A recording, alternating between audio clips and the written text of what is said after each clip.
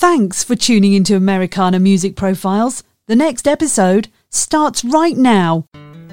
You are tuned in to another edition of Americana Music Profiles, brought to you by Americana Rhythm Music Magazine and AmericanaMusicMagazine.com. I'm your host, Greg Tutwiler. Let's jump right in to the next exciting interview. Caleb Bailey's great-grandparents were recording artists back in the 40s and 50s, so it was a natural path for him to pursue a music career. As an adult, Caleb spent several years with his band Allegheny Blue before taking a little break from music. Encouraged by a songwriter friend to return and record his own music, he released his debut project, Poplar and Pine, that, much to his surprise, produced the #1 hit. Caleb joins me on this edition of Americana Music Profiles to talk about his musical career and where that future leads. Hi, Caleb. Welcome to the podcast. Hey, Greg. Thanks for having me. Yep. Thanks for taking the time to talk to us today. It's good to connect, and it's kind of fun to talk to a neighbor. I'm usually talking to people all across the world, and you and I are 20, 30 minutes apart today, so that makes it kind of cool. Absolutely. Yeah, I love Shenandoah Valley. Oh, man, kind me of nice too. To bring a little music from here to everywhere else, too. So. Yeah, right. So how did this get started for you? How did you, what influenced you? How did you begin your music career? Well, my great-grandparents were recording artists back in the 40s and 50s, and so music was heavily influenced in my family, family reunions and things like that. And my great-uncle on my mother's side, that was on my father's side, and my great-uncle on my mother's side played in Nashville for Eddie Rabbitt and Tom T. Hall, played dobro and guitar for those guys. So I've got strong musical influences really on both sides of my family tree. And like I said, I played at church and sing when I was growing up. So just always had music around my family. We get together at Christmas and have jams, and just kind of was always there. I started playing when I was about 16, and I found I could write. That's what I consider myself first and foremost as a songwriter. Yeah, okay. And I found I could write kind of early on. I think I wrote my first, I understood that I wrote my first song, but I never put it on paper. I was just singing to my brother, and I told him, I said, we can sing this at church coming up. And he's like, did Mom teach you that? And I was like, no. He's like, well, how'd you find this song? And I was like, I made it up. He's like, well, that's stupid. We're not going to sing that. So I didn't sing it.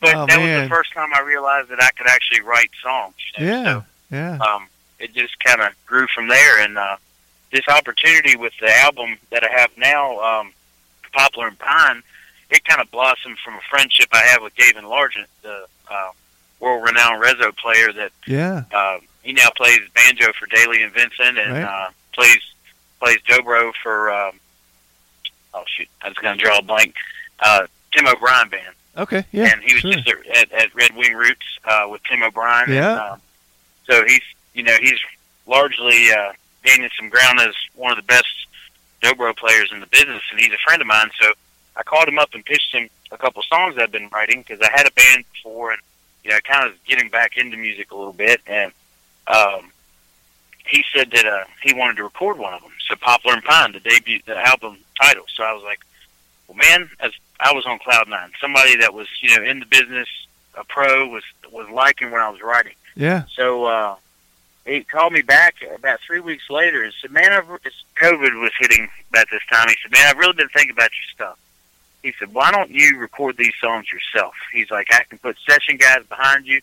He said, we'll put a studio band in play. And he said, I think when people see who's on your album, they'll stop to listen to your music. He said, that's the difference in, I had a regional band here for a few years around the Shenandoah Valley, Allegheny Blue, and we had some success. We had kind of started to play up and down the coast a little bit, and, we're starting to branch out, but we just never could really gain a lot of ground nationally. And with this, this opportunity, he said, man, I think people on the national level will pause and listen. He said, if we can get them to listen, he said, I think your songs could really have a chance to do something. Wow, that's cool. So I had a baby on the way, and I talked to the girlfriend and said, hey, this is a chance I'll probably never get again, so let's try it. And so we did, and the rest is history. I've had a single hit #1 on the Grassicana chart, and they've been getting some good airplay, and kind of leads me to here I'm talking to you. Yeah, wow. That's an interesting journey, to say the least. Absolutely, it's been a whirlwind. Yeah, I'm sure. Did you have something else you were doing? The stereotypical day job. Are you still doing that? Are you shifting gears and trying to run this full time?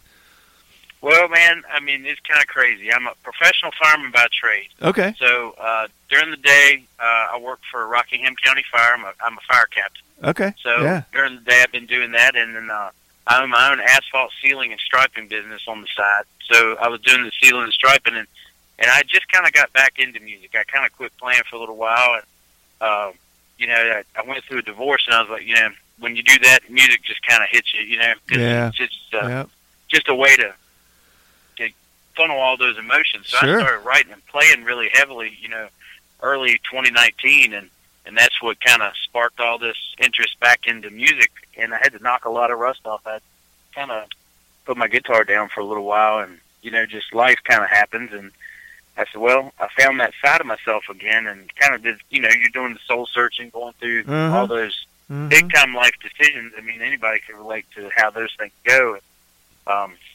When I was doing that, these opportunities just kind of came about. So now I'm looking at, the possibility of playing more. I've put a band together now, so still looking for a couple pieces to that, but we've been practicing and putting things back together to try to book and play some hard shows in 2022. So it's been coming together, and like I said, I released the singles in hopes that, I could get some chart action and get some national airplay.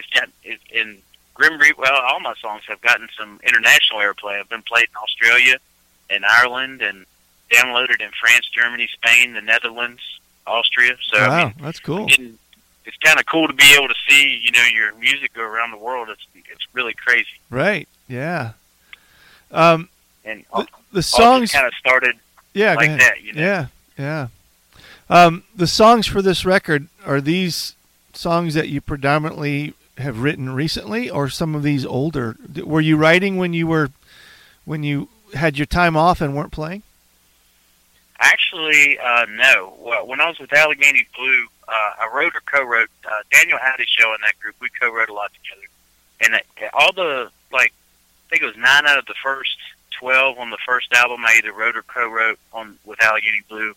And when we went to the studio the second time, I think it was 10 out of 12 were wrote or co-wrote by myself. And so this time around, I kind of that's another thing that had happened, is that there was no writing going on in the meantime. Right. So, I'd written a song. I think there's one on this album that I actually wrote before in about 2007. That's probably the oldest song on this CD. Okay. But everything else is very recent. It's been within the last 2 years. I started listening to a lot more modern bluegrass, like what's kind of hitting right now, and tried to, put an ear to what I used to write in a real traditional vein. Like a lot of my stuff, came from a rootsy, the Southwest Virginia origins of bluegrass sound, like, those types of roots. And then now I've been just listening to a lot of modern stuff and just not trying to change but evolve, just try to bring a little bit of what's hidden today. Like, I feel like I could write in this style, so I started challenging myself to change my writing a little bit and find some things. And these songs have all kind of been within the last 2 years. Do you have a format or a process that you have a place that you go? It seems like every songwriter has something kind of unique that kind of fuels the fire when they're ready to start writing. Yeah, I mean, I know I have a friend, Rick Lang. We co-wrote a song together a few weeks ago, and he has a certain room he goes to, and I'm kind of different when it comes to that. Inspiration kind of hits me a little bit anywhere. My newest single will be out on Friday, United Flight 93. I actually wrote that while I was working at the fire department. Oh, yeah. And it was just in my head all day long. And, I just kind of kept that there and was just toying with lyrics and telling the guy that I was working with, my partner that day, I was like, man, listen to this. He's like, man, how are you coming up with that? You know, we're checking off a fire engine. How do you know this stuff? I'm like, and it just hits me. You know? And I can remember songs as weird. I had a song I wrote in '09, I guess, The Ghost of Eli Jones. I'd wrote almost all of it. I just never could finish it. It just was kind of like, I knew it, but it was just hanging out there. You know, I could never wrap it up. And I ended up finishing that in 2019, and that's also on the album. Uh-huh. So, yeah, I do have a method. I use kind of like end patterning as you do in poetry, right? Yeah. Where you pattern your end words to a pattern so that it all fits, and I count syllables. Anybody that's a lead vocalist, sometimes it fits really good on paper and it doesn't sound pretty. So you got to really work on your timing and how much you can put into saying it within breaths and breathing and stuff. So I count syllables, and I do use end rhymes or end patterns. And but other than that, like if I have trouble making a verse or something work, I can go back and usually dig that up. But now it just kind of hits in my head. Mm-hmm. Now it just kind of just comes to me. So sometimes I don't even write it down. I just start playing with chords to see what I can make happen, because I know what I hear in my head. Like I know where it's at in my brain. I just got to transpose that to the guitar neck. So do you keep them stored on your phone, or do you have a notebook? How do you hang on to the melody and the words until you're ready to come back to it? A little bit of both. Yeah. I have my guitar case is full of bits and pieces. Okay. And I got some on my phone that sometimes I do the voice memo with the iPhone. I do the voice memo a lot, and that helps me kind of keep the tune. It doesn't sound the best, but at least you got a good idea of how to. I could be driving down the road and something hit me, and I was like, man, that's a good line. I'll just keep that one for later. Yeah. So, but yeah, normally, like this song United that I have coming out, that thing, I started writing it at work. We were talking about the Shanksville Memorial, United Flight 93 Memorial, and my friend I was working with that day, he said, man, as much as you love history and songwriter and stuff, he said, I'm surprised you've never been there. And I still to this day have not set foot there. And, really? I really want to go, but so I started looking at the witness accounts of that day on their website, and I was like just so moved by how you just felt like you were right there with those people that day. I mean, because every description is so vivid, it's like you can relive their footsteps right there in that moment. Yeah. And it's real to us because it's modern history, so it's not like going and reading about the Civil War or the Revolution or something, or the Great Depression. I mean, where your grandparents were like, yeah, I remember that. Like I remember 9/11. So it made it really real to me, and that's what moved me. Was that just in that moment, I just started thinking, I was like, man, that is just crazy. The imagery in my head. So I started writing, and it ended up coming out the way it did. So. And that's on this record, correct? Yes, sir. That'll be released August 6th. It'll come out Friday, August 6th, and it'll be available on iTunes, Spotify, AirPlay Direct, all that, and actually releasing it through CDX as well, CDX Nashville. So the single is being released on August 6th, or the entire album? The entire album will be released October 1st. This single will drop on August 6th. Okay. And are there others on the way? Do you have other singles yet to release first? Actually, I've released, so far I've released 4 singles. I've released Grim Reaper, which was, like I said, charted in June 4th, charted at number 1 on Grassicana. I've released The Ghost of Eli Jones and The House of the Lord as a gospel release. The House of the Lord has a music video you can check out on my YouTube channel, Caleb Bailey Music. And then I released Hard Cider, which is a pretty cool summer single about making cider in Virginia. So, okay, yeah. Tells a pretty cool little tale, and it's got some really hot pickers on it too, man. Awesome. It's a pretty cool little song. Yeah, and then this will actually be the 5th single. Yeah. So Grim Reaper, Ghost of Eli Jones, House of the Lord, and Hard Cider. So this will be the 5th single, and then I'll release the rest of the album. I have 5 more songs that'll come out on October 1st as a whole album. What was it like to get that call that that the song had hit number 1? To be honest with you, I was a day late finding out. Really?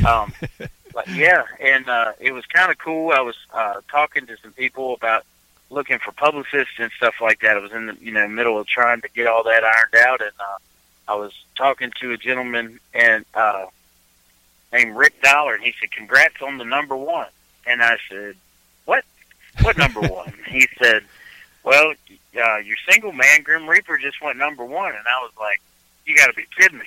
So I said, I was so busy on that Friday, I just didn't look at that chart. Uh-huh. And he said, "Yeah," he said, "it just went number one, 153 spins." He said, "You're right above Sturgill Simpson." I was like, "You got to be kidding." Wow. So I went and looked, and sure enough, and it was that same week. It was number 12 on the traditional chart for bluegrass today. Yeah. So I was like, man, it was really nuts to see my music, on that level with those people. Yeah, for sure. I had been watching the charts like a hawk too, so it was like the one time you look away. Every week I was really dialed into, if I was going to be able to make it or not. And the one week I don't look, it ends up popping off at Yeah. Wow. Well, congratulations. That's awesome. I appreciate it. So I don't have a cool story to tell you about it without getting the phone call or nothing. Yeah, right. So you played for a while, and life took a different course, and you stepped away, and you're back in music again. What's ahead? How far ahead are you looking now? What are you working on another album? You're trying to get a tour together. What's it look like for you moving from here? Little bit of all of that. I'm putting a band together currently. Right now, I've got a mandolin player that's up from Reston, Virginia. Kyle Winbeck has been playing mandolin. The bass player, Brandon Kyle from Grottos, he was formerly with me with Allegheny Blue. And then right now playing fiddle is an old-time fiddle player named Joseph Showalter. He just come on with us and still kind of piecing together the banjo and the dobro. We'll see how that looks. Got some people that have been filling in and doing well with us, but I haven't really locked down anything 100% yet. So putting those pieces together right now, and then to try to book some shows. We're getting some festivals and some things lined up for this fall and upcoming year. So, and I've got about 7 songs right now ready to go for the next album. So I'm looking at late spring to record again. So yeah, if we can keep things rolling, see how it goes. In the same style that you currently have? Yeah. I write what hits me. So I've gotten some, and I like to tell stories and write about historical stuff too, especially from Virginia. So yeah, as you said, we're both from Virginia. I know this podcast goes worldwide, but we're both from the Shenandoah Valley, and we're plagued with history here. Man, everywhere you look is blanketed in history, and I love being from Virginia, and I love telling the story about, I like telling Virginia's story to other people. And I've got some really cool songs coming up in the works that tell pieces of history, like Hard Cider's about Nelly's Ford, Virginia. Yeah, okay. And it's a fictional story, but it tells a lot of the local history in it. And, I like telling tales like that. So it's got the next CD will actually have some local history in that as well in my songwriting, and just tells, got a couple story songs in there that'll just be about, fictional characters, but love stories and of the like. But yeah, kind of the same vein, but new songs. Yeah. When does it look like you'll get out on the road with the new band? Do you have some dates lined up coming up this late summer and fall? Yeah, I've got at the Rockingham County Fair here locally in August, and then I'll be playing in Verona, so I got a couple local shows coming up in August, and then August 20th, people can catch us at the Rockingham County Fair in Harrisonburg, and then looking to hopefully go visit at IBMA and try to get in touch with some promoters, about some festivals coming up. I just talked to a gentleman today about maybe the possibility of playing a festival in October. So awesome, but that's not finalized yet. So, but I'll let everybody know when we get something pegged down. So yeah, hopefully by next year we'll be playing some dates. Yeah, I really want to get back into playing for my money instead of having to work so hard for it. Yeah, I understand. Well, that's awesome, man. I am happy for you. It's cool when something like that happens, and I hope you get to ride this for a long time. And I certainly appreciate you taking the time to check in with us and let us help you tell a little bit of your story. And we certainly wish you well with it moving forward, man. Absolutely, and I appreciate you giving me the opportunity as well. And I hope you have tremendous success with the podcast and the magazine as well. Thank you, Caleb. Absolutely. Have a great one, Greg. Thanks again for tuning in to this episode of Americana Music Profiles. Find us on iTunes at Americana Music Profiles and on the internet at AmericanaRhythm.com. It's NFL draft season, and that means it's time to start thinking about fantasy football. FantasyPoints.com features industry-leading experts and prognosticators using proprietary hand-charted data to help you score more fantasy points. FantasyPoints.com is the place to go for whatever kind of fantasy football you play. Whether you play fantasy football, daily fantasy sports, or do a little bit of everything, Fantasy Points has the meticulously researched content to guide you to victory. And why wait for the fall? Fantasy Points also covers the new spring football league, the UFL. Join the guru, John Hansen, Scott Barrett, Joe Dolan, and other massive names in the fantasy football universe with an exclusive offer. Use code Pantheon for 15% off any Fantasy Points package, including the all-in package, with access to every article, tool, and data nugget that Fantasy Points has to offer. That's FantasyPoints.com and code Pantheon for 15% off at Fantasy Points. FantasyPoints.com, code Pantheon. Score more fantasy points.